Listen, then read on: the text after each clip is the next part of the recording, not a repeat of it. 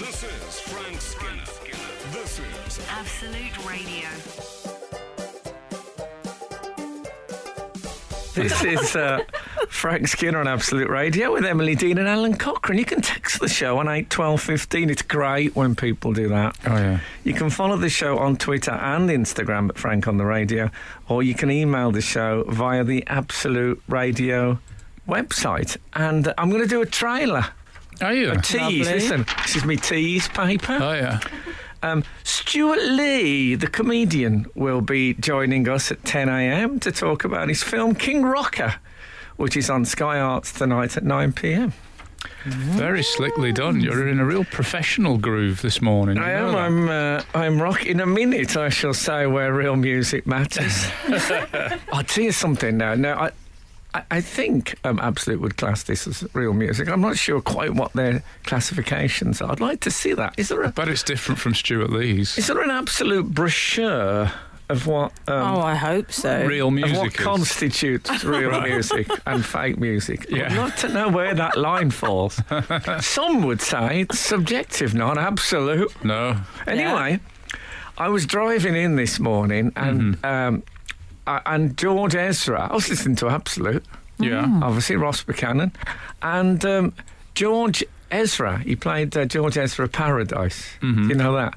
And I'm in my car and... Sorry, can I just say the producer started dancing at the mere mention well, of I got to tell you, it's a great song, Paradise. Yeah. And, you know, it's not normally my kind of thing, but there's a bit where I don't know the words, but there's a bit where I would call the deep bit, when it just keeps going.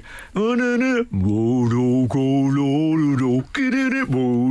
there's a bit, then he's going to come in. You know the high bit's going to come in, and my God, he makes you wait for it. Right. You know when you used to get clubbing, guys, and you wait for the beat to come back in, that moment. It was like that. Yes. And I'm in the car, and I thought if it doesn't... come back in a minute, I'm going to have dislocated both shoulders with just tension. And then he comes in. Oh, thank God. George never did that to me again. I once saw the band Gomez, who I think are real music. Wow, yeah. I think Let's have a look. I think they're real music. They actually. definitely count. And they have one of those moments where it comes back in with a thump, but when they were playing it live, they didn't do it. So everybody was like, Oh, that's terrible. No, they teased people. They stood on stage and shuffled about for it felt like I see. ages. But then they did it. And then they did it, and it erupted. The place went I mad. thought they hadn't been... You don't want to leave there with You it not having come back. you can't tease the drop. Oh, it was amazing. Is it the drop? Is that what they call it? I believe so. I'm going to call it that from now on. I think I teased the drop for months when I was about 14. That would be like Phil Collins not playing the drum solo I don't know in the air tonight. I don't know when the first drop, probably in classical music, the one that sticks in my mind is In the Mood by Glenn Miller. Absolute 20s. When it comes back in, Or da, 30s. da, da, da, da, and you think that's never going to happen. Oh, man. Anyway, let's... we don't often get a chance to talk about music proper on here. Quite No. wide-ranging as well. George Ezra, Gomez and Glenn Miller. The Glenn Miller Orchestra. I brought a bit of Phil Collins in for the And Phil 80s. Collins, Absolute indeed. 80s. You ever seen that? You know, Glenn Miller was died in a plane crash in Fog. Yeah. I know. And in the Glenn Miller story, he's played by James Stewart. And the last words, you see him getting onto the plane, and he looks around and says, it's a little soupy, ain't it? Oh, don't. I'm actually going to well up. Oh. It's a cracking film, as I remember it. Yes. One of those coloured films that looked like it wasn't meant to be coloured, if you know what I mean. Like someone's been in there with a felt pen after cell by cell. Here's a thing. Now we're on the... I don't know what's your music. I was watching Netflix last night. Oh, get you. This is the modern world. And, but I was watching something about Sutton Hoo. Oh, yeah. Is that the dig? The Dig, yeah. People the are film. talking about the dig. Yes. Do you dig it? Well, you know, Sutton Hoo, a film about discovering Anglo-Saxon treasure at Sutton Hoo is about as far up my Strasser Yeah. Yeah. as it's possible to venture.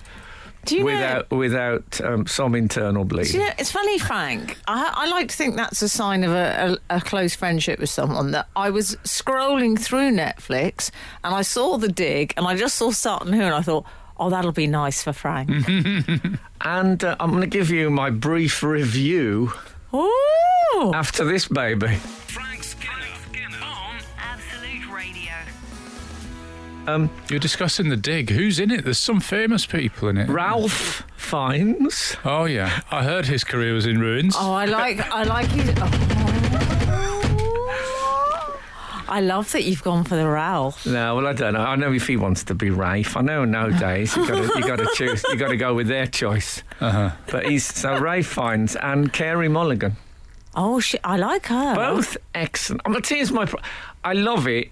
It's about Sutton Hoo. There's moments where the treasure starts to emerge, which is just fantastic. When they realise it's a ship burial, it's just amazing. And you know it's on the way, Frank. Yeah, I Spoiler know. alert. I know what's going Ship burial. But you know what they've done? They've done this thing that films always do, where they think, well, we're going to, we've got Anglo-Saxon treasure and we've got British history being rewritten by one find and we've got World War II about to start, but we need a bit of topless. Oh, have they? So they've gone for... I didn't like the tone in your voice there, Al. Why have they done? No, I'm disappointed. So there's a bit of a relation, but I presume two fictional people. And there's a bit of who needs that? Why do people do that? You read these actresses. I was reading an actress recently who said, "I'm not going to do any more scenes like this unless it's a female director." I got a better idea. Don't do any. Don't do any scenes like that. We don't need them. Yeah. It's like when I was 14, you used to go and see a film and you'd be hoping for a scene like that. And I think those 14-year-olds grew up into writers and directors. And so, we've got to have a bit of, hey. Oh, it really annoyed me. It never really adds, does it? Never. No. I say never's a big word.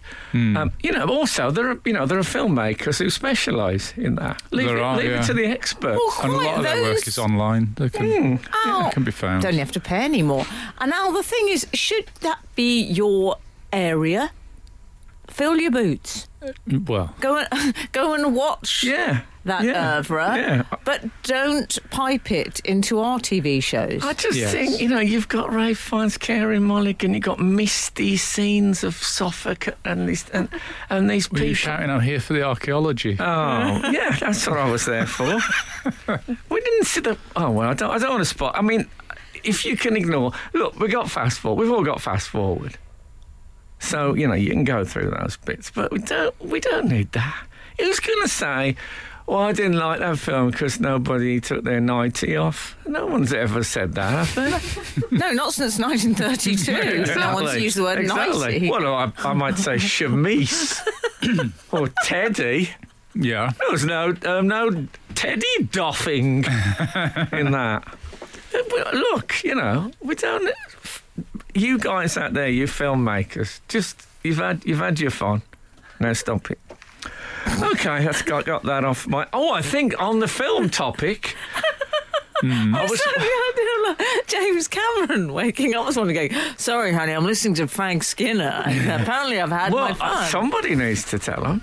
Yeah. Anyway, I was out walking on Primrose Hill, which is a hill in North London. London, as you know, is a large conurbation in southeast England.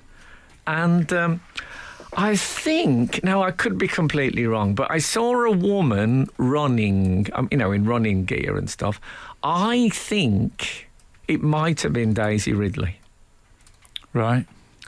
Now, if you see Daisy Ridley out running, Daisy Ridley who played Rey in the recent Star Wars trilogy, what would you say hello, or would you just ignore her? We'll come back to this. What I'm basically talking about is greeting runners etiquette. Frank Skinner on Absolute Radio.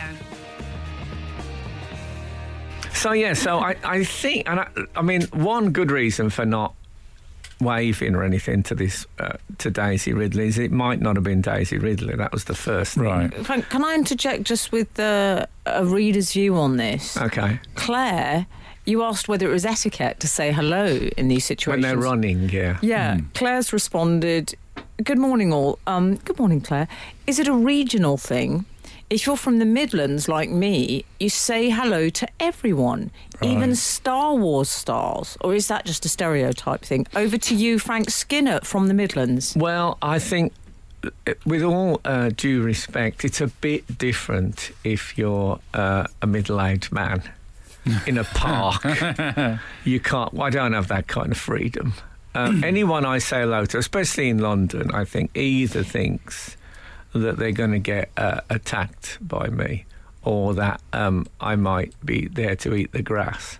What about the golden coat of celebrity that you wear on your person? I don't know if you've noticed, but I can't find it anyway. I've hung it up somewhere.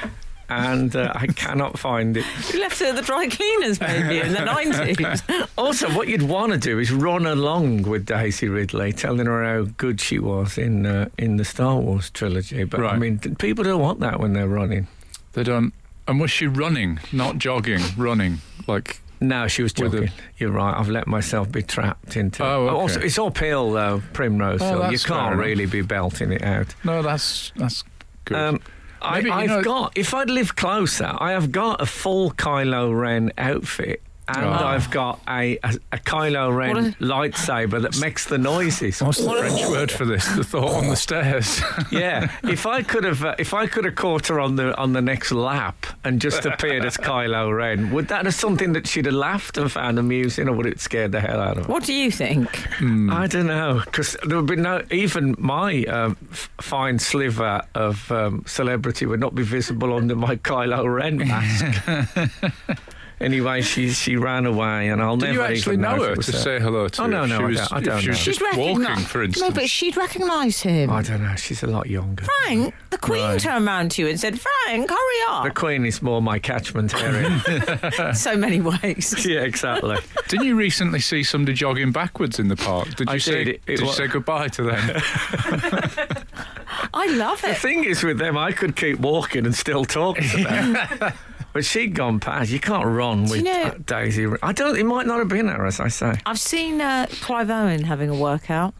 Have you? Yeah. I wouldn't say... The rest is my business. I wouldn't say hello to Clive Owen, because I'm not totally sure who he is. Oh, you're joking. Is he from EastEnders? No. Sid Owen, I'm thinking of. Have you seen Closer? With Patrick Marber's film play? No. He's an English Hollywood film star. He's in The Bourne Identity. He's in The Bourne Identity. I only really watch films with either Anglo-Saxons or aliens in them. He's not in Merlin, that's true. Oh, okay. Okay. No, I'm sure he don't. If you're listening, mate, no disrespect. Doesn't mean you're a bad actor. It just means my ignorance. Yeah. It's fine. Don't get all touchy about it. Clive. Okay, well, that's that. Is there any outside world? Well, 631 whenever I start a sentence, the producer gives me a big dig to shut up. Possibly a good thing, because 631 has zinged you. Oh. Frank just called himself middle-aged. Is he planning on living to 128, asking for a friend? Well, I think in the modern world... I feel sick, Al. In the modern world... I feel sick. I'm a Catholic. I'm planning to live forever. Frank Skinner on Absolute Radio. 010 says that they love the idea that Daisy is talking to a friend about the time she was running and saw Frank Skinner and didn't know if she should have said hello. Well, that's... little parallel moment. Do you remember when I was in a hot tub with Keely Hawes? No. And I didn't want to say hello. And then she worked with my brother-in-law, and she said, I was in a hot tub with him. I didn't want to say anything. Didn't you also nearly say hello to Peter Crouch? Who was a couple of tables away. And we saw Abby, didn't we? His wife at the Brits, and I think we discussed it. Well, she said you can say hello now. Let's definitely say hello. So that's nice. Yeah. So you have got a back catalogue of not saying hello to celebs that you should have said hello to. It's a tricky thing approaching celebs, isn't it? Yep. It is, especially when they're running. Well, 123, the texter has suggested that they've told us an anecdote in text form, met Mark Hamill during the interval of The Woman in Black play, a gentleman, and stood from his seat to shake hands and converse. Fabulous. Ledge they had. That's a bit easier, though, a bit easier approach, man in theatre seat rather than young woman in park. Yeah, yes. I mean, it's less complicated in many ways. Mm-hmm. Yeah, he's funny, Mark Hamill, actually. I believe so. Oh, yeah. Top end. And stood from his seat to shake hands. I find that I do that. If people are talking to me, I stand up. Yeah, I guess so. But, do you ever do that kind of... that thing in the theatre, it's all right because the seat goes up.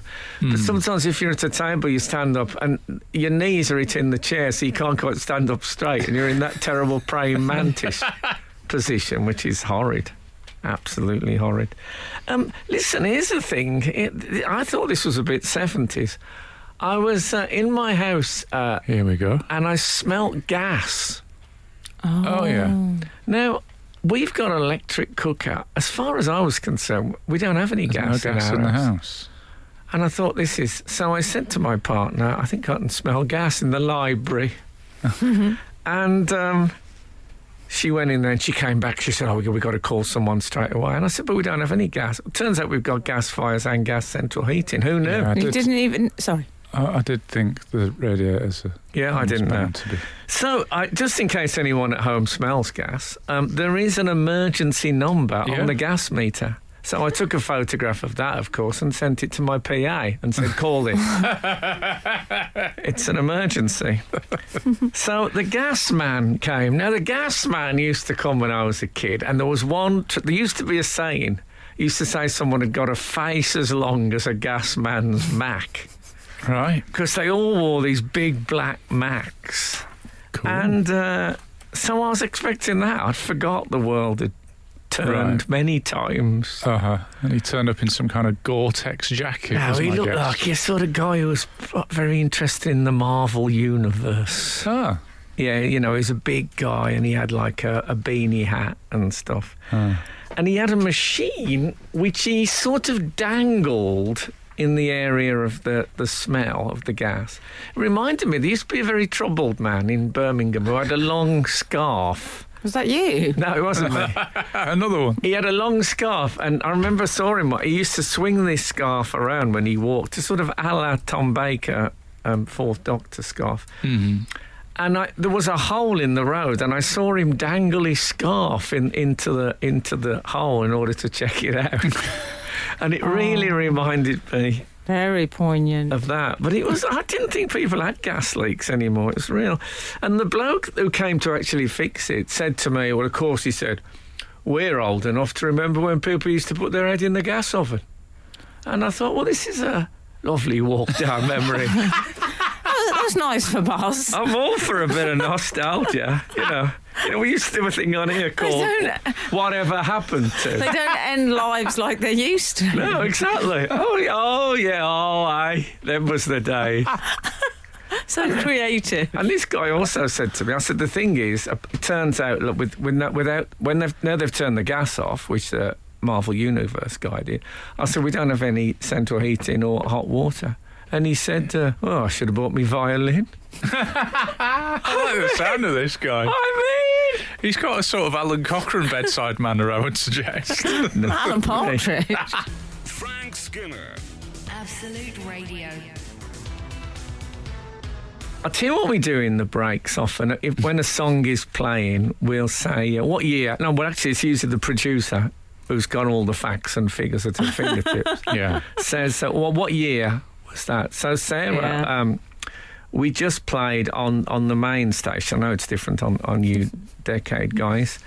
But we just played China Girl by David Bowie. And I was about 14 years out in my guess. But Emily, whenever we do this, Emily always wins. She has got a timeline, a musical timeline to be proud of. I think the only time I did well was Tallest American Presidents, which is obscure knowledge. Yeah, do you know you're so hot on those? You did well on that. And Frank knows anything Sylvester McCoy has ever said. That's not strictly Actually, true. Frank, you've been, I think, teased a little bit by 398, who's you were judging the appearance of the man who came to help with your gas a little bit. Didn't you call him a Marvel Universe? Yeah, but that guy? Coming from me, that is not a negative thing, because I'm a Marvel Universe. Well, that's very much what 398 seems to be teasing. They say, do you think the gas man thought that Frank looked like a man interested in the Doctor Who universe?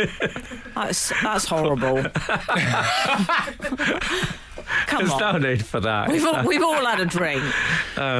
If you looked at my walls, you might well have thought that. Maybe. Yeah. No, I love the Marvel Universe. It's a source of constant joy and excitement to me. So anyway, go on. So Liam Claffey has been in touch, just FYI, everyone. Lockdown must be taking its toll on Frank. We understand he's the loneliest man in the world, but he's having a guest on. I do hope he's okay. Reader 227. To be fair, the guest is not in the studio. He's down the line because we can't. He's not in the bubble. I think it's more the fact that in case you tune in late, Stewart Lee will be with us at after the 10 o'clock news. Sorry, Al. I think it's more the fact that the show hasn't typically had guests. No, we're not. Now we've opened the doors again. Well, because I find generally, I like the tone in which you said. Metaphorically. That's very welcoming for Stewart Lee, who I'm very much looking forward to seeing. Thank you. No, that's because it's a very elite group. Yeah. I mean, in my general experience on radio and television, guests take things down rather than take them up. Right. I think it was that sort of thinking that ended the chat show, really. Yeah. He said that in one too many meetings. Yeah, one too many interviews. One too many introductions. I'm generalising. Like I say, I go for people who I think are sort of in tune, generally. So, but he joins an elite band. He does. Listen. Now. Do you remember last week we were talking about tasks that children should be able to do age 8? Yes. And that included changing light bulbs. Oh, I don't remember it being in... I don't remember that one, but that's a good one. That was one of the list. And as I was driving home, I thought, whatever happened to those jokes? Oh. How many does it take to change a light bulb? There's some very clever... examples. I can't think of one off the top of my head, but I think one that I told to my mum, because my mum was a feminist, was how many feminists does it take to change a light bulb? And the answer was 1, and 20 people from Channel 4 to make a documentary about it. But that was like in the 80s. No, I could have if you'd have said to me, no, I guess thought it was the year today. of that. Yeah. Sounds so contemporary. But she loved it. Well, that's fair enough. Every time I start a topic, the producer pinches that fleshy bit under my armpit. She waves that I'll come back to around. this. I've got a major point to make. I mean, one of those points that people have been talking about for years. Oh, okay, But I'll do it after this. This is Frank Skinner. This is Absolute Radio. This is Frank Skinner on Absolute Radio with Emily Dean and Alan Cochrane. You can text the show on 81215. Follow the show on Twitter and Instagram at Frank on the Radio, or email the show via the Absolute Radio website. Stewart Lee will be joining us at 10 a.m. to talk about his film King Rocker, which is on Sky Arts tonight at 9 p.m. It's a documentary about the Birmingham band, the Nightingales. Feet. In case you're wondering what it's about. Feet. Frank Skinner. Feet Frank Skinner, yeah. Or the night, I didn't see that coming. No, well, you know. We'll discuss. We'll keep our powder dry. Still scurrying around, doing a bit here and a bit there. I have just stood in the radio studio, looking from the window, watching a man giving me a parking ticket. Oh, don't. It's one of them. My stomach feels a little bit... How can I describe it? It feels like it's been drained of all its fluids. Mm-hmm. It's horrible. I know, but you know what? You saved me from getting on. You threw me the life raft. I felt very touched. Yeah, it's a long story, but we managed to get someone down to him before Emily got one as well. But I still feel a bit like I got a little bit of sick in my mouth. Yeah. It's okay. You feel a bit bilious. I do. I'd feel a bit bilious. I once got one buying a lettuce. I once got a parking ticket whilst buying a lettuce. Oh, see, that's not worth it, is it? Well, I mean, it ended up being like a £60 and 70 pence lettuce or whatever it was. It was really... It's a very good point you raised. If I've had the time of my life... Yeah. Okay. You know, like there were some times in the 90s where I left my car overnight in Soho, we'll say no more. Came back covered in parking tickets. Yeah. Just didn't care, did you? But I agree. If I've popped in to buy some milk or an energy bar... No, I think I'd have been happier with milk and an energy bar for £60 and well, don't get me wrong. Don't get me long. That's a horrible phrase. Back off the rack. Yeah. Don't get me wrong. Yeah. That's what I said to the director of the dig. The radio show, of course, is worth it, but it was all so easily avoidable. Yeah. Nevertheless, that's it. I am a criminal. We had an email about the Montessori thing. I can't find it. But I've we got have it. had it. Yes. Sorry, I was in the middle of something as well. Okay. Let me just tell you this, and then it takes us to the Montessori thing, because I think the Montessori would we call it a school? Would we call it a system of education? Yes, it's both, Al, isn't it? I think people thought I was scornful of it about a week ago. Oh, I know, I did. Yeah, I wasn't. I think it's just my general air. Come on, it's all right to say on reflection I was wrong. No, I haven't reflected. Okay, I'm sorry. Foolish of me. Anyway, one of the things, there was a survey that said 8-year-olds should be able to change light bulbs. And I thought about those gags. And it reminded me, I did a gig once downstairs at the King's Head in Crouch End. Yes. Yeah. And a guy came up to me, a young comedian, and said, that was a great template gag that you started with. I said, I've got to tell you, I don't know what that is. And a template gag is a gag where you can use the structure for other gags, like how many does it take to change a light bulb? Oh. I see. Is it like a doctor? Yeah, doctor, knock. Right. And is that what you did? Knock. My jokes? wife's just gone to Right. Because my wife's just gone to Jamaica. How did you... No, the West Indies, Jamaica. She went of her own accord. My wife's just gone to Italy, Genoa. I should do. We were married 15 years. My wife's just gone to Indonesia, Jakarta. No, she went on an aeroplane. So it goes. I get it. So those are template jokes. Yeah, apparently. What I was wondering, what are they now? What template jokes do people do now? So the structure is the same, but the joke is different. Well, they tend to be your memes, don't they? Oh, memes, yeah. Like that girl in the street. That doesn't count as jokes. No, memes are jokes for people who find literacy a challenge. A challenge or a world that it's not worth wasting time on. Somebody has sent their own light bulb joke. A light bulb joke. I would say they would say, sorry, it's a world they don't have a visa for. That's okay. Yeah, well, I think some can't get in, but most don't want to be there. They'd rather just do a meme. Mm-hmm. But the meme example is, do you know the Hey Girl meme, for example?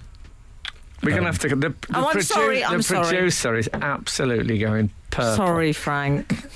Like she's the one who got the parking ticket, but she was very quick to point out, oh, no, I'm all right. I'm so did mine. sorry. Thanks. Frank Skinner on Absolute Radio. Alun, during that interlude, came up with another template. Yeah, what was it? Template joke? Yeah, template joke. Oh, wasn't it 932 that texted in, what do you call a man with ... And it was things... With a thing on his head. It was often things on their head. Yeah, a piece of wood on their head is Ed Wood, isn't it? Yes. Yeah. And a man, I can't remember, but there was a few of them. I think a seagull on his head was Cliff. Seagull, I thought, seagull. Cliff, of course. And the spade on the head was Doug, of course. Yes, all good reference to Sutton Hoo.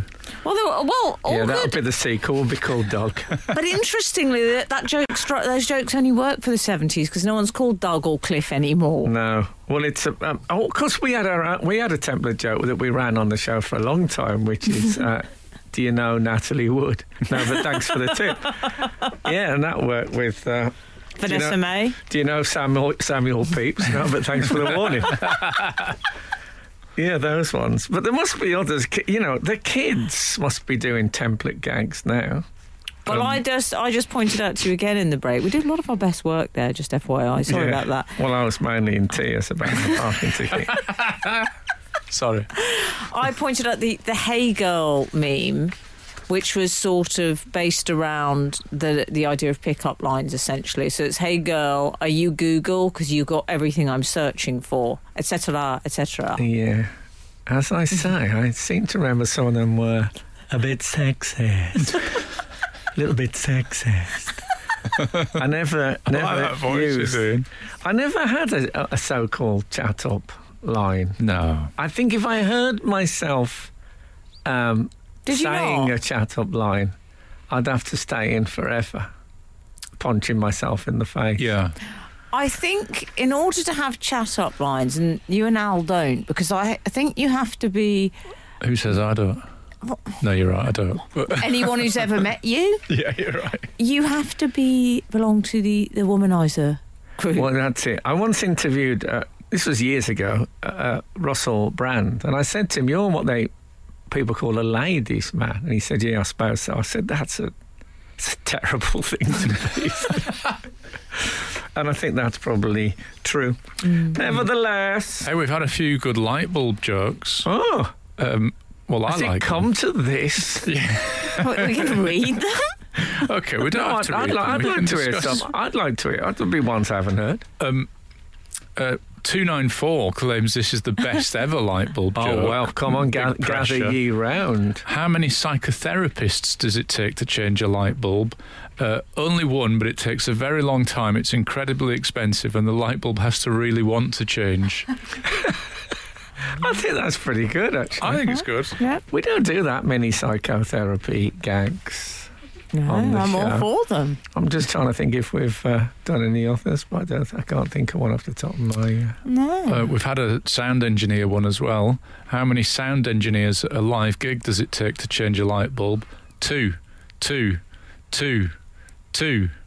they say 1, 2? They do, but some of them just say 2. Well, and then we've had all these minimalist sound engineers. We've then had Samuel Beckett sound engineers. Then we've had the crafty cabbie. That might have been in Spain that started, because when they said 1, there was loads of blokes in the audience going, what? Or C, they might have said C. Let's come. Is this out? Yeah. I can't follow it today. It's all happening behind my back. I feel like I've got young kids on the bus sitting behind me pulling faces. You feel like Julius Caesar. And it's the producer saying, "End the link now, or we've taken off air." And I can't. What do I got? Wing mirrors? Is that what she thinks?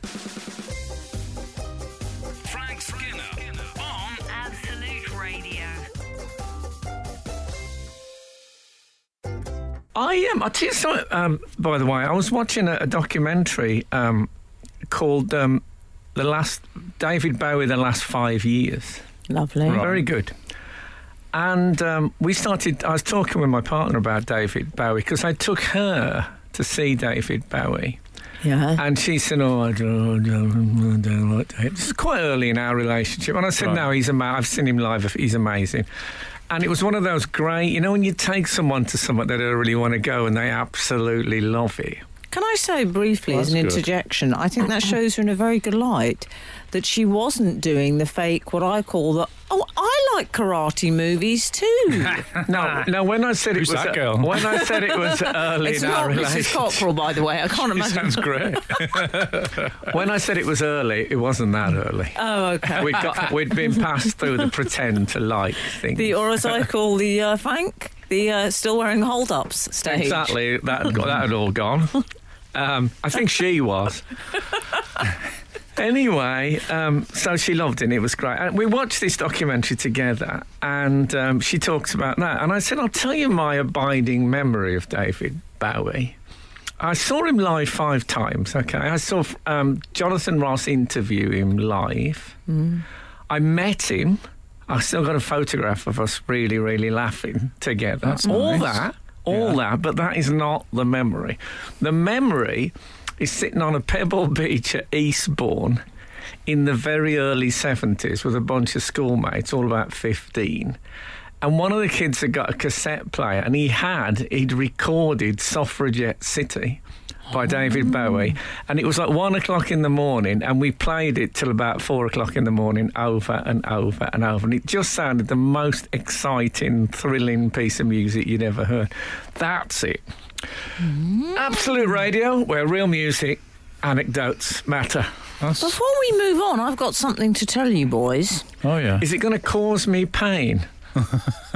No. Is it that guy grumbling about my overpriced lettuce? No, I was thinking, I got something to tell you that'll cause you pain. I see. Know it?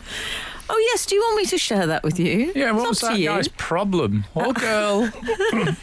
The crafty cabbie said Alun was... Is that what it's called, the crafty cabbie? Yes, Alun was talking earlier. You referred to... I referred to Getting an a old ticket. parking ticket Yeah. that I'd received whilst buying a lettuce, and I said that the ticket was like 60 quid and the lettuce was like 70 pence. Yeah. The crafty cabbie has retaliated. Typical big shot celebrities don't even know the cost of a lettuce. 70p. What a wonderful world they must live in. If I was you, I'd take the compliment. Yeah. I Big know? shot celebrity. There's so many things that aren't true in that. Well, can I just say... Not a big shot celebrity, and I think I buy lettuce fairly frequently. It's, you know, And can I say, 70-ish. crafty... I'm assuming that's your I call first him name. Mr. Cabbie.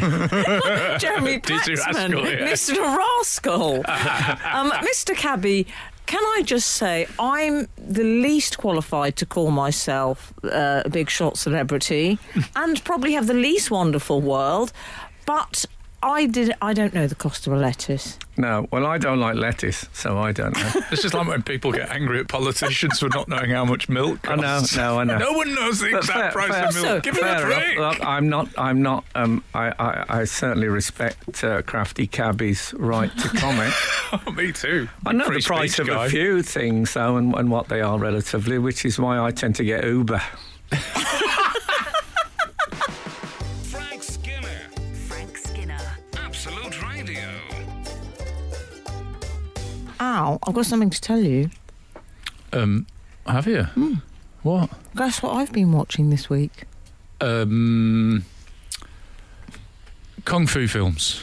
No, The inside of your eyelids. no. Shane, Oh, have you? You haven't. I went back. You never. Well, everyone's been Do you mean talking... Shane 1? Shane 2 is in a vault. It is in a darling, vault, yeah. I'm Shane, afraid. I should say, for any new listeners, is we might get the Stewart Lee crowd coming in this morning. Shane was how can I say this? It was a sitcom that I did, which the first series went out, then we made a second series, and it was all done and edited and lovely, and it's still waiting. Got paid, but Well, not can I broadcast. say... Oh, we all got I just thought there's been much discussion about Shane recently Yeah. on the show. We've had someone saying Trump has officially pardoned Shane too. Yeah, that was a very fine moment. We've had people quoting Bon Mo from it. Yeah. And I thought, Frank's one of my closest friends. I'd say he definitely makes the Olympic medal podium. I won't talk about exact placings, but he's up there. That's fine. And I feel... I'm happy to meddle, as I once said, As a friend, Rebecca. it's my duty to go back and examine. So I fired up YouTube. And it's there. I popped in, I got some hobnobs in for the experience. Goodness. Can I say, I loved Shane. I'm Really? a Shane enthusiast, Al. Excellent. Can I tell you some of my I remember favourites? watching it went out and thinking it was funny. Oh, can I tell you? What happened Listen. to the second series, though? There's a few Shane lines. I'm going to call them Ain't That a Shane? Oh, that's very good. good. Oh, we should have had a jingle, shouldn't we? Hashtag Ain't That a Shane. OK, I'd like to share these with you, Al. As a professional comic, I'd like your judgment here. I'll do the little setup. Shane pays for his drink. The barmaid says, "Have you got 2p?" Shane responds, "Can you remember, Frank?" Something to do with. She says, "Have you got a 2p?" didn't she? And then I said something like, "No, I've combed it. I need washing," or something like that. I'll tell you what Shane says. "No, it's all my own, thanks." Oh, come on! Tremendous work. There's a call back to this. An American says, "Have you got 6 cents?" She says, "Have you got 6 cents?" Shane says, "Yes, that's why I see dead people." Come on, Shane. Then, one of my favourites, Shane's son, sings "Everything I Do" by Bryan Adams. For the film, as you may recall, was it Robin Hood or something? Yes. Oh, yeah. Shane responds, "I have to say, I'm with the Sheriff of Nottingham on this one." Come on, Shane. Come on, top-notch stuff. Open But the out vault. of place now. I don't see any place, I'm telling you now, for a sitcom with jokes. No, well, given that the funniest moment ever was a man falling down in a pub, I'm going to go with Shane. Okay. Thank you. God bless you for watching. Frank Skinner. Absolute Radio. Absolute Radio. Okay, we've been trailing this Montessori email, which I haven't seen yet. Oh, it's because I got excited about Shane. Was gibt, as they say in Germany. Well, we were discussing chores last week and what were age-appropriate chores for children. Very good. And Montessori came up. I think they put together the list of tasks that children should be able to do, including changing a light bulb, as you say. And Polly Rothwell-Byrne has sent us this email. Well, before we hear from Polly, can I give it a bit of a jingle? Yeah, sure. What's the story, Montessori? What do you want to know? Okay. We're a Montessori family, and our 1.5-year-old can carry laundry downstairs, load and unload the washing machine, Lovely. unload the washing, and lots more. Children are encouraged to use real knives from very young, so we wouldn't worry about. Is the postmark on this 1867? Children are encouraged to use real knives from very young, so we wouldn't worry about them getting them out of the dishwasher, which I think was your concern, I'm wasn't guessing it? they don't have a dishwasher. Don't they live like the Amish? I don't think that's the thing. No. It's washed in a lake. I mean, my children get real knives out of the dishwasher. I think that's... Do they? Yeah, I think that's fine. Our son helps with most cooking. What? And Is he 1.5? It sounds like it. Yeah. I mean, I wonder how his hand hygiene is. This is making me feel very inadequate parent. And his favourite jobs, wait for this, his favourite jobs are building a fire and lighting candles. Yeah. Wow. I think we can see where this is going. Can we make a note of his name and we can revisit this story when he burns down the local McDonald's? We'll just give it to the Daily Mail now. There's a really good sting in the tail, as it were. Dr. Montessori, who I'm guessing is the person that came up with the Montessori yes, system. I believe her name is Dr. Maria Montessori. Oh, really? Oh, M&M. Famously said, "Never help a child with a task of which he believes himself capable." I love that. I like the spirit of it, but when my daughter was about 7, she told us she could ride a motorbike, so I'm not sure that... My parents shortened that to "never help a child," period. That's Polly Rothwell-Byrne, Al Grantham. I'm taking this as... you know what? I'm taking this as totally true, because there's something about them being a Montessori family where I think lying would be a bigger deal for them than it would be for most people. Accountability is key. I don't know why I think that, but that's what I think. I don't think that they're going to send in and say those things if they're not true. Do you? Whereas most of the other emails we receive, we don't trust, yeah.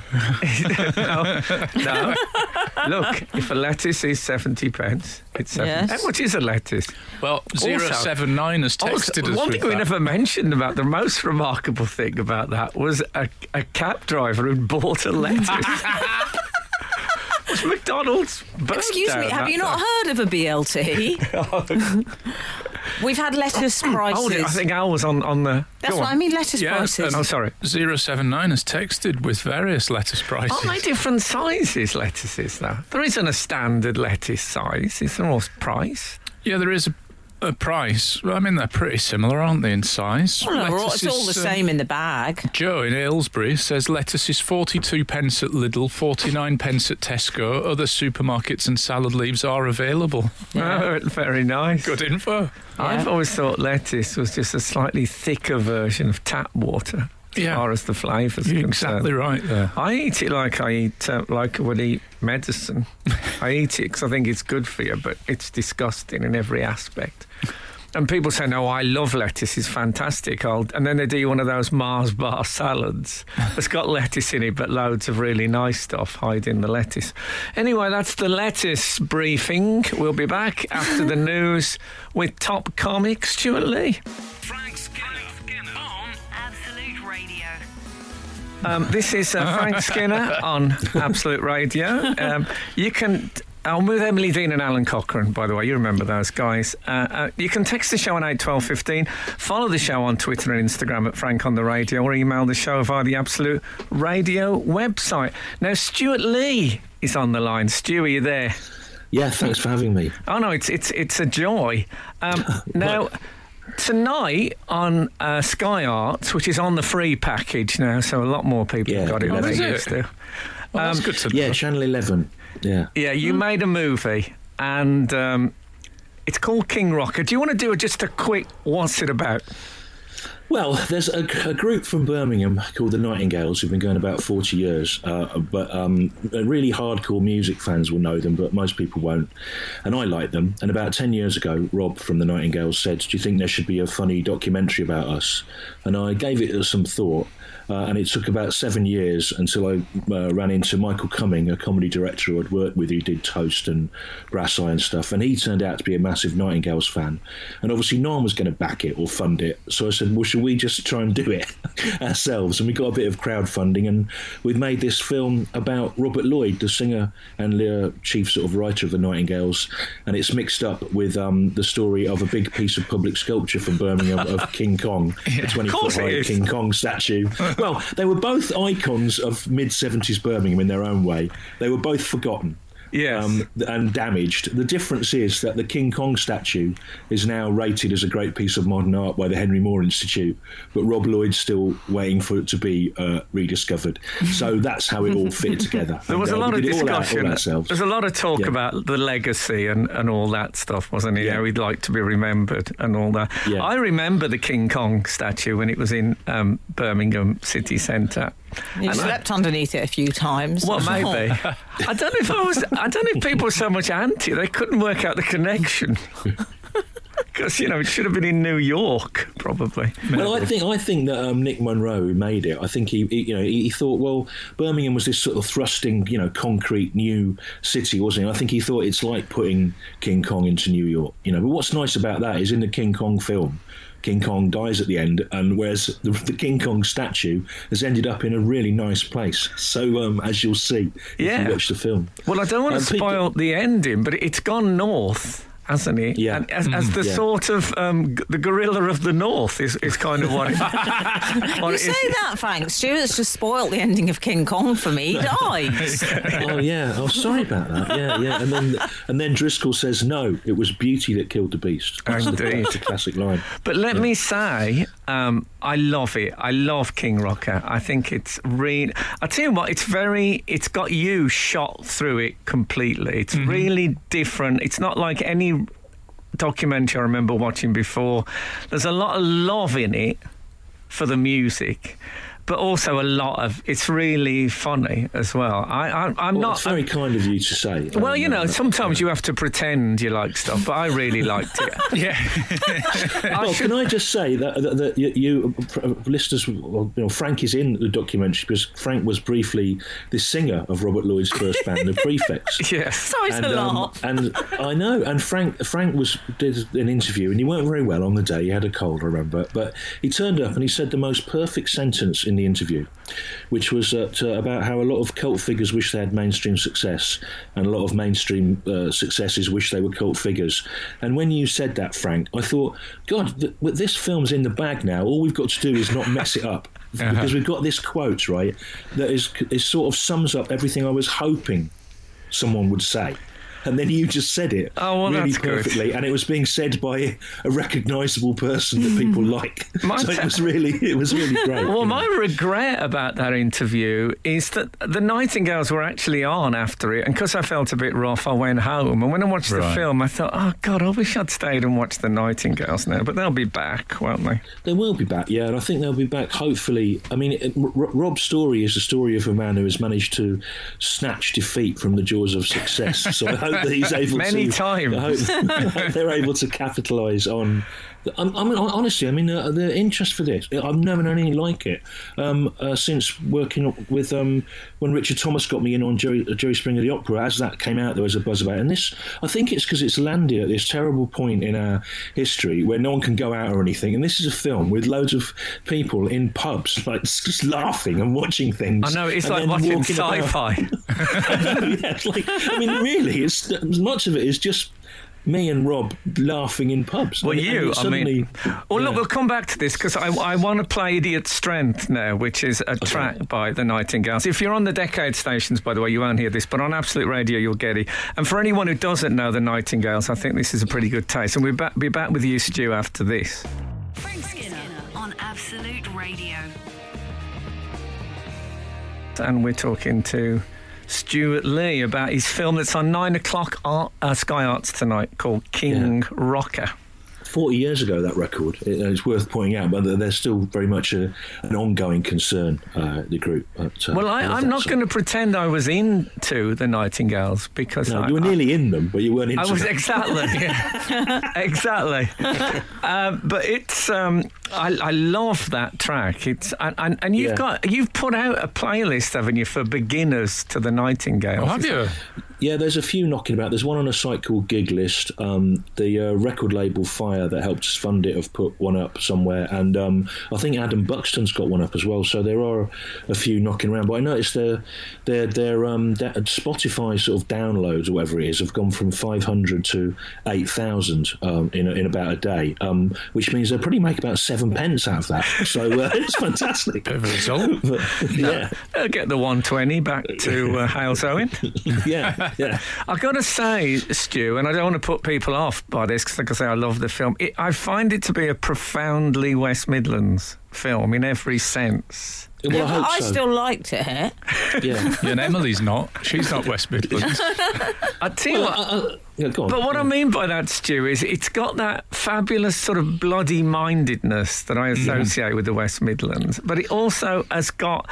There are so many bright, interesting people. It might be true anywhere, but when I look back on being there, I knew so many people who were really bright and interesting. And when I went into telly, I used to give a speech to people about, look, I've got mates brighter than you that work on the bins, which didn't make me popular, but it made me feel like moving back watching this film.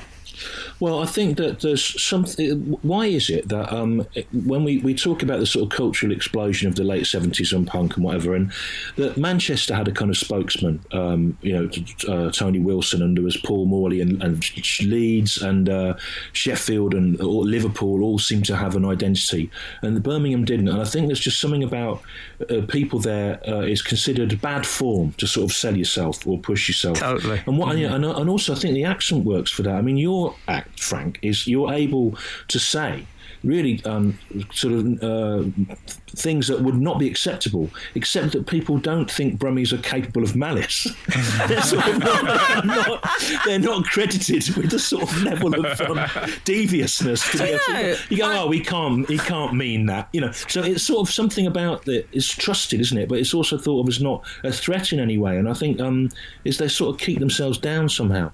I've always felt the everyday eccentricity of the Midlands is allowed because no one's really looking at it. It doesn't even get noticed in the north-south divide. It just... No, it's invisible, isn't it? Yeah. It's invisible. Well, we dwell in the divide. I think exactly. that's where the walls are quite high. It's why you never have villains with a Midlands accent. Yeah. No, and in fact, I think in advertising it's the most trusted accent. Because people don't. Well, they just don't think they wouldn't be lying. They wouldn't be. They wouldn't know how to. They wouldn't know how to. Yeah. I have to say, Stu, you really look on this film like you're having the best time, though. Well, I was so pleased that it worked, and that we'd managed, because you try to do things that are interesting, and you have to fight against people's worries about them or worries that they'll be successful. But because we did 3 benefits to raise the money for it, me and Michael Cummings showed his film about Brass Eye. Some people were kind enough to crowdfund it a bit. Everyone worked for nothing apart from the camera crews, which we had to hire properly. And the animator Greg came in, and well, I think it's fair enough. They can't. Yeah. But it was a labour of love for everyone involved, and so weirdly at the end of it, you came out really good friends with all the people you'd worked with as well, because there was no one to kick against, and so it was great fun. And I look back on it, and I was quite damaged by the end of it, because I had to drink a lot and eat a lot of curries and stuff to get the stories. I did think that. So I look really, that final bit where I'm doing the sitcom. Yeah, Rob wrote a sitcom that didn't get made, and we did a reader of it. I look like I'm on the verge of death, I think. Well, look, but, I don't know if you know this, Stu, but I wrote a sitcom which was made and edited and dubbed and everything, but was never been broadcast.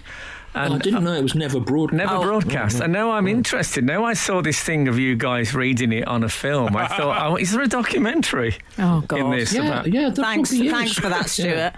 Well, no, there probably is, because actually it'd be interesting to see, given what's on TV now, what did they think couldn't go out about? It'd be interesting to see. So I should explain there was jokes in it, Stu. Yeah, I know, yeah. Of course. That's what killed it. Yeah, right. Okay, we'll be back with Stu. You're all right for hanging around for another link, are you? Oh, God, yeah, I'd love to. Good. I can't even, I can't go anywhere anyway. Oh, that's the spirit. Frank Skinner on Absolute Radio. Stewart Lee is with us this morning. I feel I should say, I don't think it's enough I've done for you here, Stu, to say that I love the film. I need to say something about it. It's a film about, as you say, the band, the Nightingales, and it's a sort of amazing paper chase of conversations, misrememberings, contradictions, and there's all these connections that you follow, and then in the end somehow we arrive at all this as a sort of an amalgam of the truth. Would that be reasonable? Yeah, it was pretty quickly obvious that it's a long time ago, and a lot of the people involved can't really remember exactly what happened. So it started to become a project also about the unreliability of memory and how people's stories contradict each other. The story of you being in it, for example, in the prefects, so many people had different takes on that. And then do you know that Wikipedia describes me as an unsuccessful applicant? Which is not true. That can be corrected now. I know. And then so there's a lot of people in the film, as Michael the director is very pleased about this, that a lot of people in the film don't know anything about the subject of the film, like Nigel Slater, the chef, is in it. May I just say, I think that might be my favourite part of the film is the first line of his first ever food review is so enjoyable. When Robert Lloyd from the Nightingales, I absolutely loved that part. Yeah. Oh yeah, we can't quote it on here. No, but definitely not. Yeah, he took a radical approach to food criticism, and Nigel Slater was sacked and replaced by Robert Lloyd. And Slater, either accidentally or on purpose, in his interview with us, contrived a level of hurt bitterness. Yes. It's very, very funny. And all sorts of odd people turn up in it. Robin Asquith is in it as well, who doesn't really know why he's in it. And, he's great. And isn't there a story about him being naked? He was in a shower with Robert Lloyd in a gym. That was his default state throughout the entire 70s, to be fair. I met him at the Warwick Arts Centre, and he was naked then as well. No. Really? Yeah. Well, I won't tell you my story. Do you know what? It's a shame if we'd had a budget, which we didn't have. When Robin Asquith is talking about all the different people he's had showers with, the amazing collage of footage we could have made. We could only really afford one clip of him in a shower. It's a great. He's been enormously helpful. He was great. Frank, I have a question. This is like the Downing Street Rose Garden, Dominic Cummings, Emily fine. Dean, Frank Skinner show. I have a question. Did you know, Stuart, the reason why Frank was rejected from the prefects? Well, no, I didn't, and they all say different things, don't they? But I think me not cutting my hair was certainly a factor. It was. Well, that's what they say, but yeah. Yeah. Did you not know that at the time, though, Frank? No, I mean the whole thing. I think it unfolds. I didn't know what was coming at all. But I like that a lot. Yeah. Stuart, I just got to say, I got a very interesting email from you recently saying I probably should have cleared this with you, but I've just done a track for an album in which I repeat over and over again. Can I have some leaves, please? Yeah. And I had no idea what you were talking about. And I had to email you back to ask. Can you explain? Well, there was a record came out 40 years ago called Miniatures by Morgan Fisher, in which he got loads of people to do tracks that lasted 1 minute. And I had it as a kid, and Norman Lovett was on it, oddly enough, which is one of my first exposures to the new alternative comedy that was happening then. And they wanted to do another version of it now, and they asked loads of people to do it, and they asked me to do a minute of something. And under lockdown, I'd made a number of experimental electroacoustic tracks. I've got one on another compilation that raised money for the NHS and for NHS charities. But this one, I did it with my son, and we sort of put the piano backwards, and I thought, this is a line of yours that I always remember in isolation from the routine, when the first time I saw you, which was at DeMarco's Leisure Centre in Edinburgh in, I think, 1989, where you had a long routine about Skippy, bush kangaroo, trying to interpret what Skippy, all the people think Skippy was going click, click, click and telling them where the helicopter had crashed or whatever. And you were saying that he was just saying, can I have some leaves, please? It's like, I don't know if you remember it, but it's a really good routine. I do. I mean, you reminded me. Well, nothing from then is documented, is it? It's rather like a lot of the stuff in the film. I mean, nothing was filmed, and you getting more and more. You're doing Skippy getting more and more annoyed, and he's going, "Can I have some leaves, please?" Right? But also you've got to think this was going to about 10 people at 2:00 in the morning. Yeah. And someone going, "Can I?" And I have I was probably drunk and 20 watching it, and you going, "Can I have some leaves, please? Can I have some leaves, please?" This line popped into my head, so I put it over this kind of bell-like sound. But it's out sometime this year, the new Miniatures album with that on it. Well, I look forward. I look forward to hearing that. What's it called? Yeah. What's that track called? Yeah. It's called After Frank Skinner. Fair enough. Fair enough. Look, Stu, it's great talking to you. Can I say, I really do genuinely recommend. There's a lot of people who listen to this show who love music, and they will love King Rocker, so they should watch Sky Arts tonight at 9 p.m. Yeah, and it's 9 o'clock, and you can get it free on Channel 11 if you think you don't know. And you know what? Congratulations, you did a great job on it, mate. Well done. I really appreciate everyone's support, because we were going to tour this around cinemas to try and claw back the money, and obviously nothing's open, and then Sky said they'd put it on, and the take-up for it has just been great, so thank you, and thanks to everyone who crowdfunded it as well, if anyone's listening. Yeah, and let's not forget, I paid for my own cars. I know, yeah. On that note. Cheers, Stu. See ya. See ya. Thanks a lot. See ya. Bye. Frank Skinner. Absolute Radio. We've had some. Sorry, Al. I was just say some of our readers have been enjoying the Stewart Lee interview, including a Mr. D. Badil. Oh yes. Who has said, listening to Frank on the radio talk to Stewart Lee about King Rocker, his documentary, it sounds really good. Quite a straight tweet for David. I was waiting for the punchline. No, there's no punchline, but you know what? I quite like it when he does those ones. 339 has texted, not about the Stewart Lee interview. Hello, Frank, Al and M. Did I miss something in the dig? Watched a couple of nights ago and don't remember nudity. Am I having a senior moment? I never said nudity. I said there's a bit of a topless in it. Oh, I see. There's a bath scene. Yeah, if you watch it, maybe I'm being oversensitive. I just think... Very idea. Don't just tack on a bit of sea-mine nudity, because no one cares anymore. It's 2021. Is it true you hate all bathing scenes? I have been known to actually fast forward. I've never heard that described as a bathing scene before. I wouldn't say that was the dominant theme. No, you're right. Quite telling. I think of it as the stabbing scene, but we're all different. More spoilers. Well, weirdly, there's no stabbing in it, but there is showering. Was that from a man or a lady? Oh, I don't know. That was from... they're just a number to me. Oh, come on, you can't say that. Well, they are, though. Exactly. You just can't say that. We're not in East Germany. I've been in East Germany. It's actually all right. Is it? Yeah, it probably was when you were there. I wasn't there during the Cold War. Oh, I see. You were there post Hasselhoff.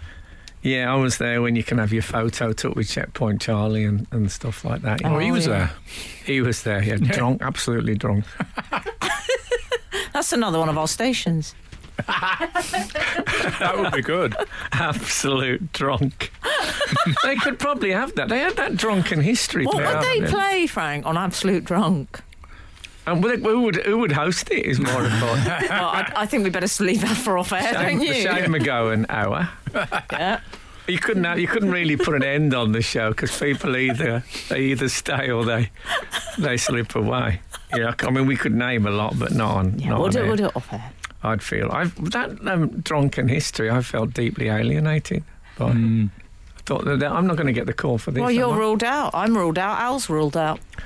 I am ruled out. I wrote Charlie Champion of the World, whatever it's called. I got the name wrong. I didn't read children's books then.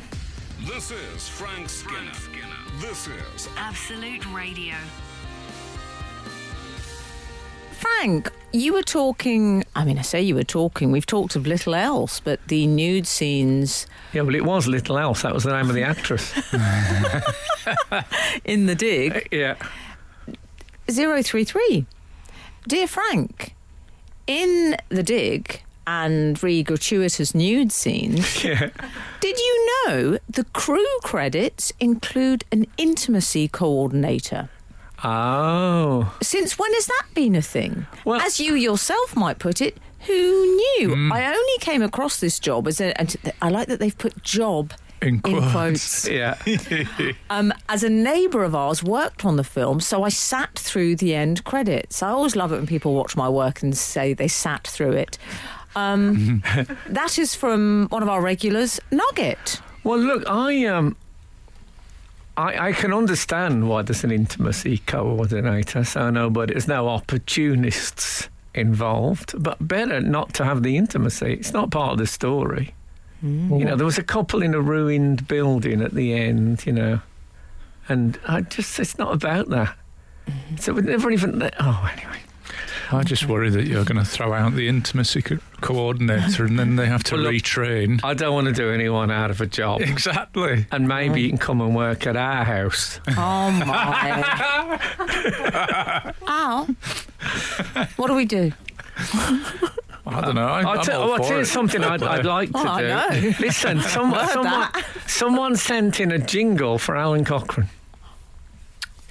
You want to hear it? Of course you do. Here goes. Brace yourselves. In the midst of cockerel. See what you think. Is this when you were talking about in the midst of cockerel? I think it was. I don't remember using that phrase. I think you used the phrase in the midst of cockerel, and they're suggesting that it should be a running feature. Sorry, I like the gong. It was. I'm sorry. I'm going to have one more listen. I can't. In the midst of cockerel. See what you think. Oh, I'm going to try and spend the week developing a long anecdote that we can interrupt with that story. I think that would be a very good idea. I look forward to that. I think you've got the essence of cockerel there, as Marquis Smith would have said. But that was, I don't remember saying that, but I do. Obviously, I love the fact that I occasionally allow poetry into the world of prose. Anyway, thank you for listening to us. Thanks to Stewart Lee for being on the show. And you know what? If the good Lord spares us and the creeks don't rise, we'll be back again this time next week. Now, stop in. This is Frank Skinner. This is Absolute Radio.